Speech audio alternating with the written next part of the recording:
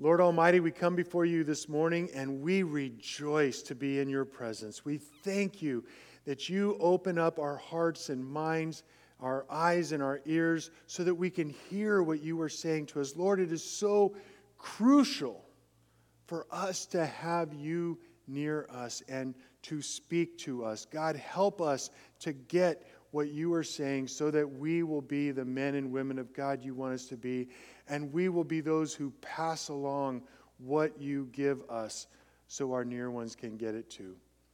We love you, Jesus. Amen. My daughter is my daughter. My daughter loves to tell good daughter jokes and then quickly say, "Get it?" For example, a man was mad that his bicycle was broken. It simply would not go anymore because it was too tired. Get it? Or how about, how many apples grow on the tree? All of them. Get it? Why, yes, I am proud of my bad dad joking being passed on to the next generation. And I have a point to this.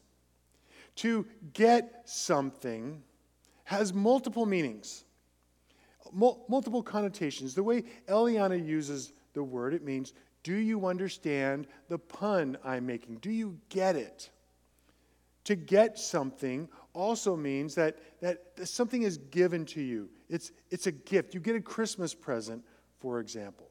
Now, definitions.net has 35 more connotations for get that I won't get to in this sermon, because English is a difficult language to get, so go get your homework done. And having get it on your mind as we get to this parable will help us understand what evidently Matthew and Mark both consider to be Jesus' most important parable on the kingdom. Today, our big idea is simple. Get grace and give grace. Jesus wants you to get grace. He wants you to understand it. And Jesus wants you to get grace. He wants you to understand that grace is a gift. And then when you get this grace, He wants you to pass it along. He wants you to give it, to re-gift it. Jesus wants you to let your near ones get it. So be the one who passes it along, and you will rejoice, because that's what God has for you. So let's see where we get this in Mark chapter 4, verses 1 and 2. Again, Jesus began to teach beside the sea, and a very large crowd gathered about him, so that he got into a boat and sat in it on the sea. And the whole crowd was beside the sea on the land. And he was teaching to them many things in parables. I want to give you a bit of advice. Never simply skip over the in-between verses. For example, these two provide context. In this case, they provide crucial context for understanding Jesus' parables in Mark 4. In both Matthew and Mark's versions of the life of Jesus, the chapter on the parables of the kingdom of God follow hard on times of persecution. Now, it isn't full-fledged persecution yet, but the seeds are there and they are growing. And so, Jesus taught them many things in parables. Now, last time I mentioned that Jesus means he wants his parables to be both a blessing and a judgment. Jesus' parables are a blessing. They are a mercy to catch the ear of those who want to hear. And his parables are also a judgment. Because if the ears that are nearby do not want to hear, they won't. The parables are a judgment. We will be judged if we don't want to hear. Those who don't want to hear will find an excuse not to listen. So they have their excuse. You don't have to listen. You can choose to walk away. for now. And the parables are also a mercy. They are honey to the soul of those who hear and long to learn so that they can know God better and therefore love Him and trust Him more. Jesus spoke in parables because He wanted to draw people closer to Him. He wanted them to say, Lord, I have no idea what you're talking about. Please help me. Help me draw close to you because you have the words of eternal life. So choose to listen or you will lose your ears. Now, the judgment aspect of Jesus' teaching in parables, the fact that Jesus obscured His teaching to those who did not want to hear the good news, makes it all the more important that, like Eliana, who wants to let you in on your joke and says, get it? We must also get grace and give grace. So go to God's Word, especially the Gospels. Hear Jesus for yourself. Listen to Him for yourself. Listen humbly and prayerfully so that you will get grace and be able to give it. For example, here in Mark 4, 2 through 9. In His teaching, Jesus said to them, listen, behold, a sower went out to sow, and as he sowed, some seed fell along the path, and the birds came and devoured it. Other seed fell on a rocky ground where it did not have much soil. Immediately it sprang up, since it had no depth of soil. And when the sun rose, it was scorched, and since it had no root, it withered away. Other seed fell among thorns, and the thorns grew up and choked it, and it yielded no grain. And other seeds fell onto good soil and produced grain, growing up and increasing and yielding 30-fold and 60-fold and 100-fold. And Jesus said, he who has ears to hear, let him hear. Now, I'm going to admit, when first reading this parable, my reaction was, wow, that was a waste of a whole lot of seed. Now, I have been impressed with C.S. Lewis's argument that we in our culture today are far too often guilty of chronological snobbery.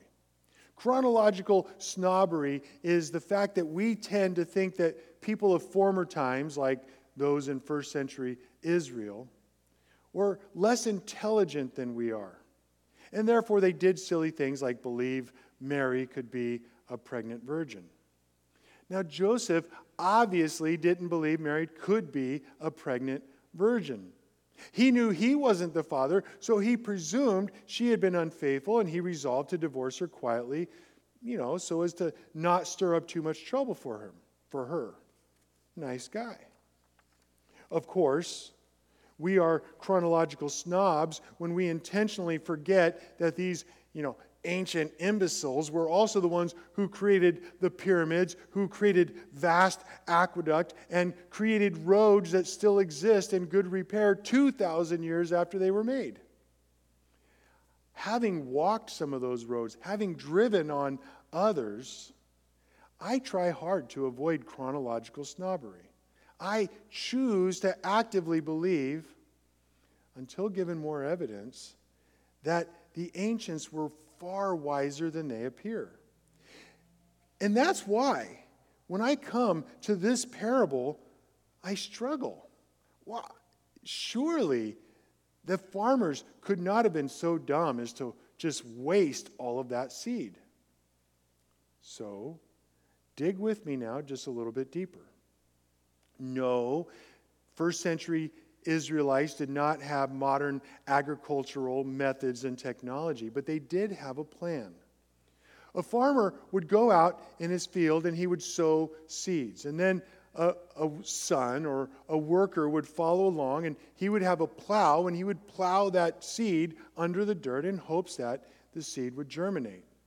With God's blessing, the right amount of sun, the right amount of rain, pretty soon a harvest would come. And yet, in this parable, this parable helps us to see that something else is going on. The farmer is not going to simply toss his seed onto rocks or toss his seed onto the road or throw his seed to intentionally feed the birds. You miss the whole point of the parable if you miss this. Jesus is exaggerating. The enormity of the waste here, the enormity of the waste in the farmer throwing his seeds where it's useless, shocked Jesus' hearers. No one then or now could picture the farmer who would literally throw his livelihood and the future meals of his daughters and sons so carelessly. No one would do that. But remember, very often, Jesus would shock his hearers so they'd be roused from their slumber. They would wake up and pay attention to what he was saying.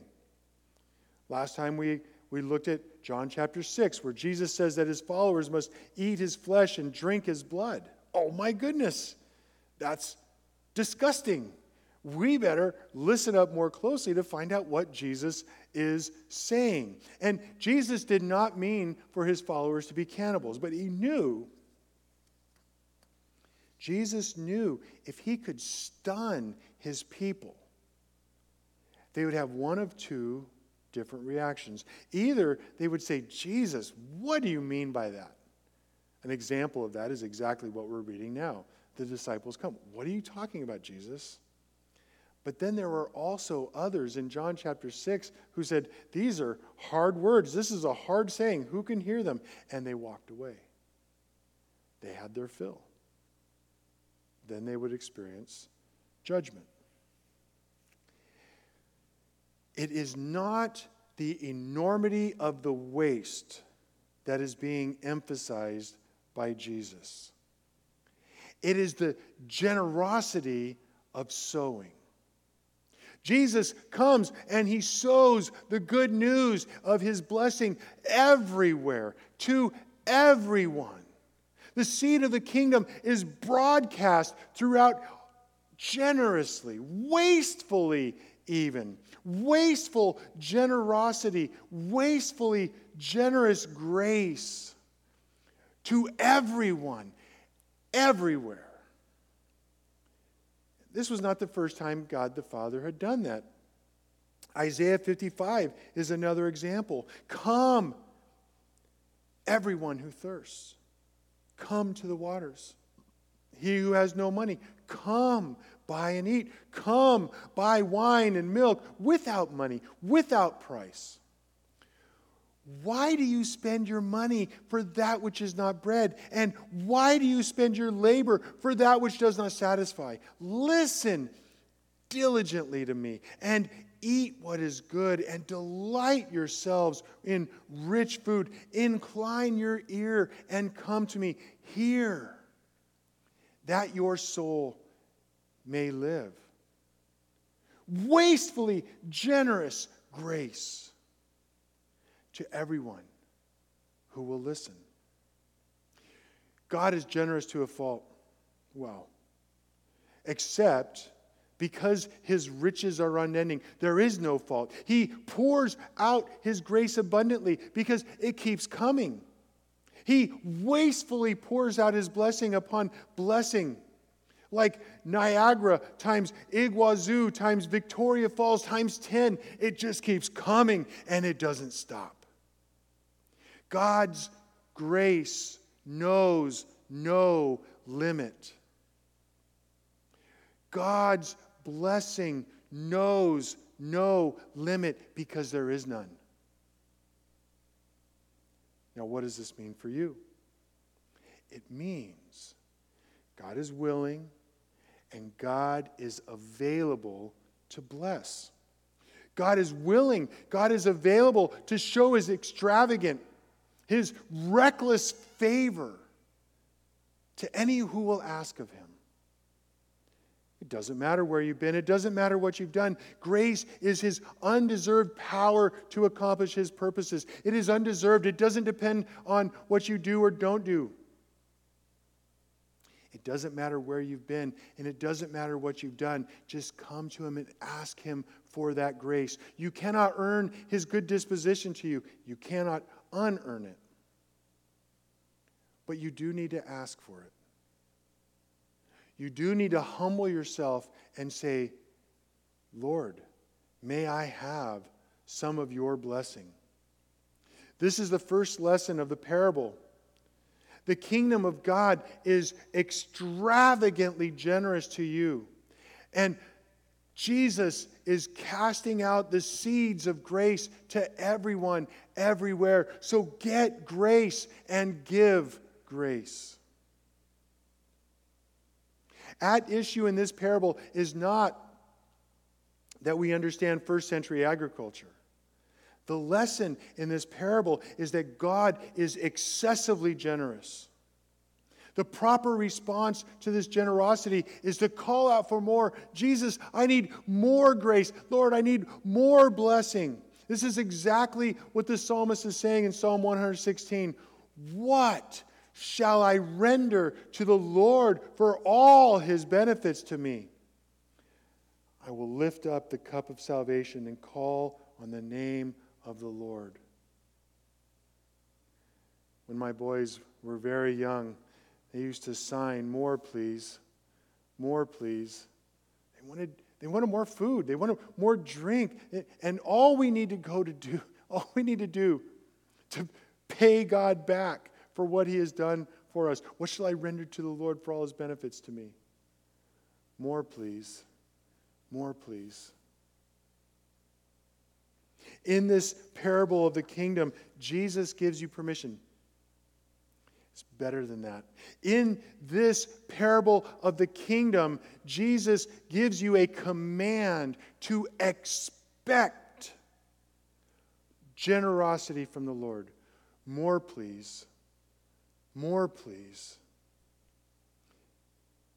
Now there's another lesson that we need to get from the first half of this passage. The kingdom of God is excessively generous, and it is available. And He is here with us. The kingdom of God is at hand, as Jesus said in Mark 1:15. God is recklessly available. His blessing, His favor, His generosity is recklessly available. It's close enough for you to touch and grasp and believe the promises of God for you in Christ. That is what Mark is getting at. That's what Jesus is getting at here in 1:15.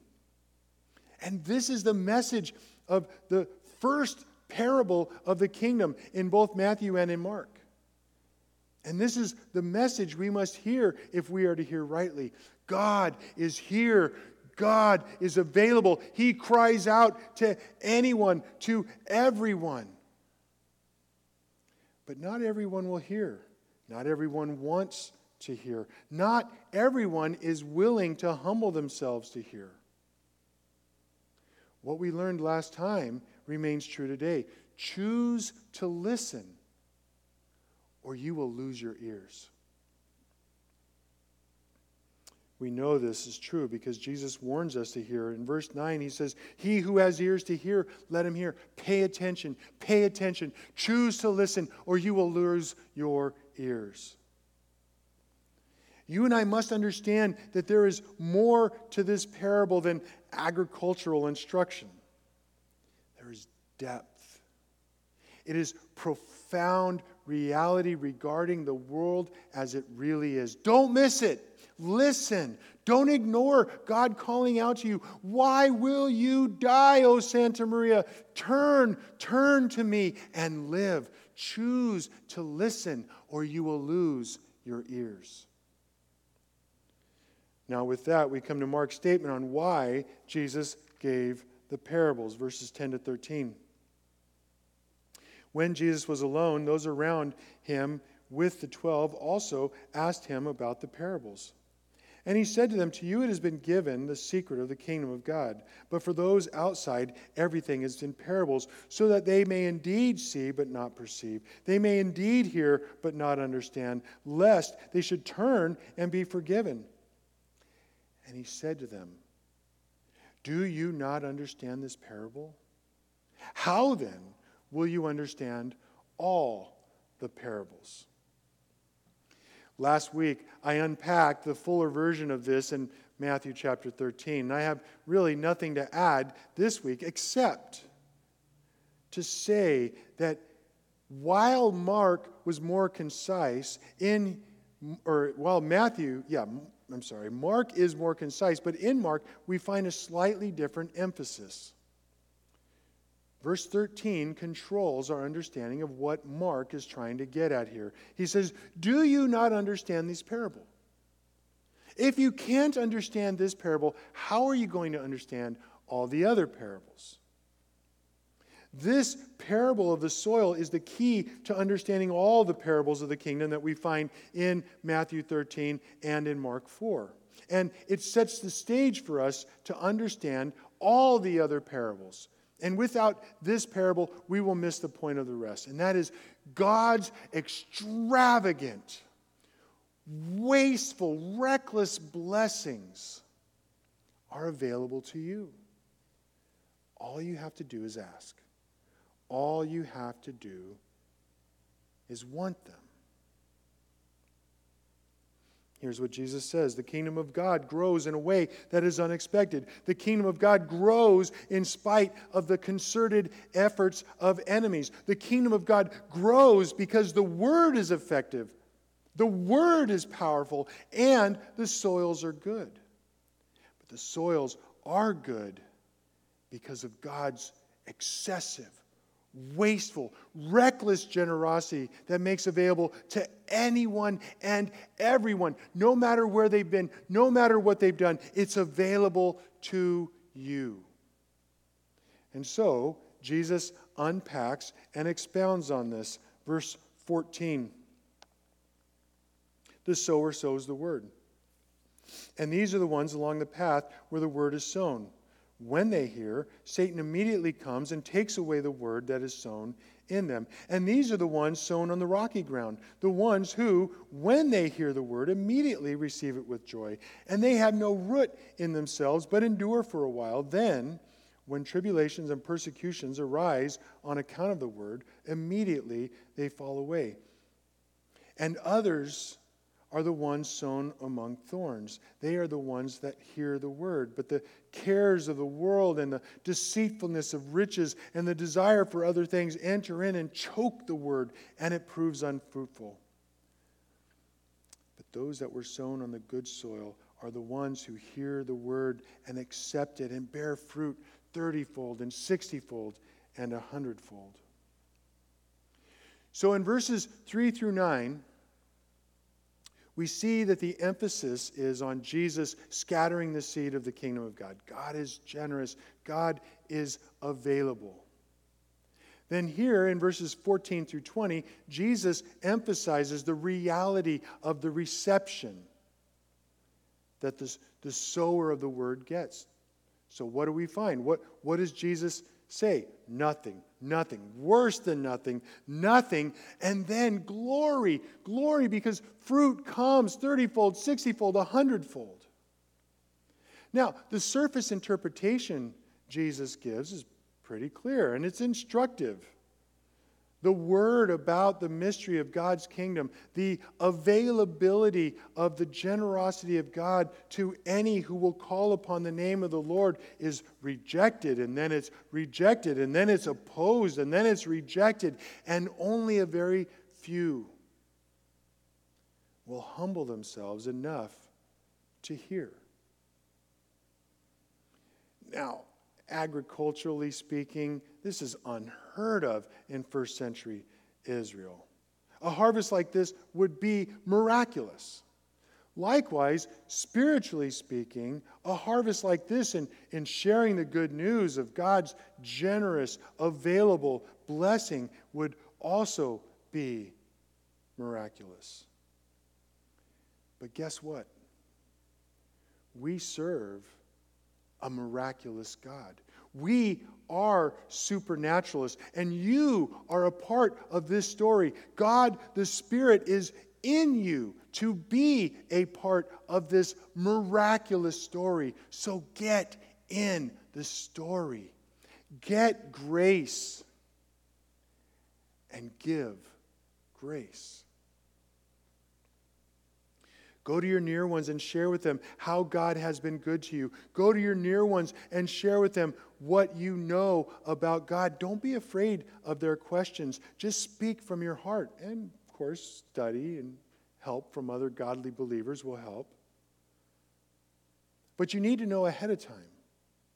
Some will hear and some will not. Your job is to share. Your job is to get grace and then pass it on along to others. Bill Bright used to say that sharing the gospel and the power of the Holy Spirit is sharing the gospel and then getting out of the way.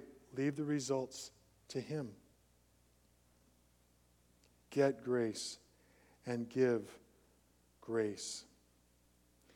Now I have another question that I want to bring to this parable.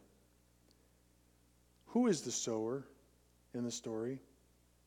Now, you have to get this. This is the most important application question in the whole parable. Why do I say this? Because Jesus, talking to His disciples, says, do you not understand this parable?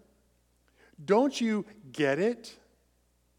Now, the first and obvious answer to this question is that the sower is Jesus. Jesus is the one who is casting out and spreading the seed of the kingdom of God everywhere to everyone generously.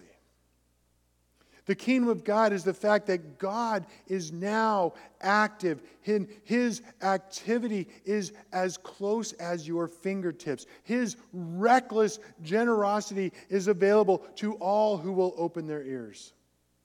Come, everyone who thirsts. The kingdom of God is available to you so that you will be able to live the life of trusting His promises. Now, the second obvious answer is also true. The sower is us. Don't you get it? You are the sower who is casting the seed of the mystery of God, the mystery of the kingdom of God generously. This is why you can't use the excuse, I don't like them, or they just don't want to listen, or they just don't care. No, your job is to cast the seed of the mystery of the kingdom of God, that God is recklessly generous to you. And He is willing to be recklessly generous to your near ones. The kingdom of God is available to your near ones as close as their fingertips.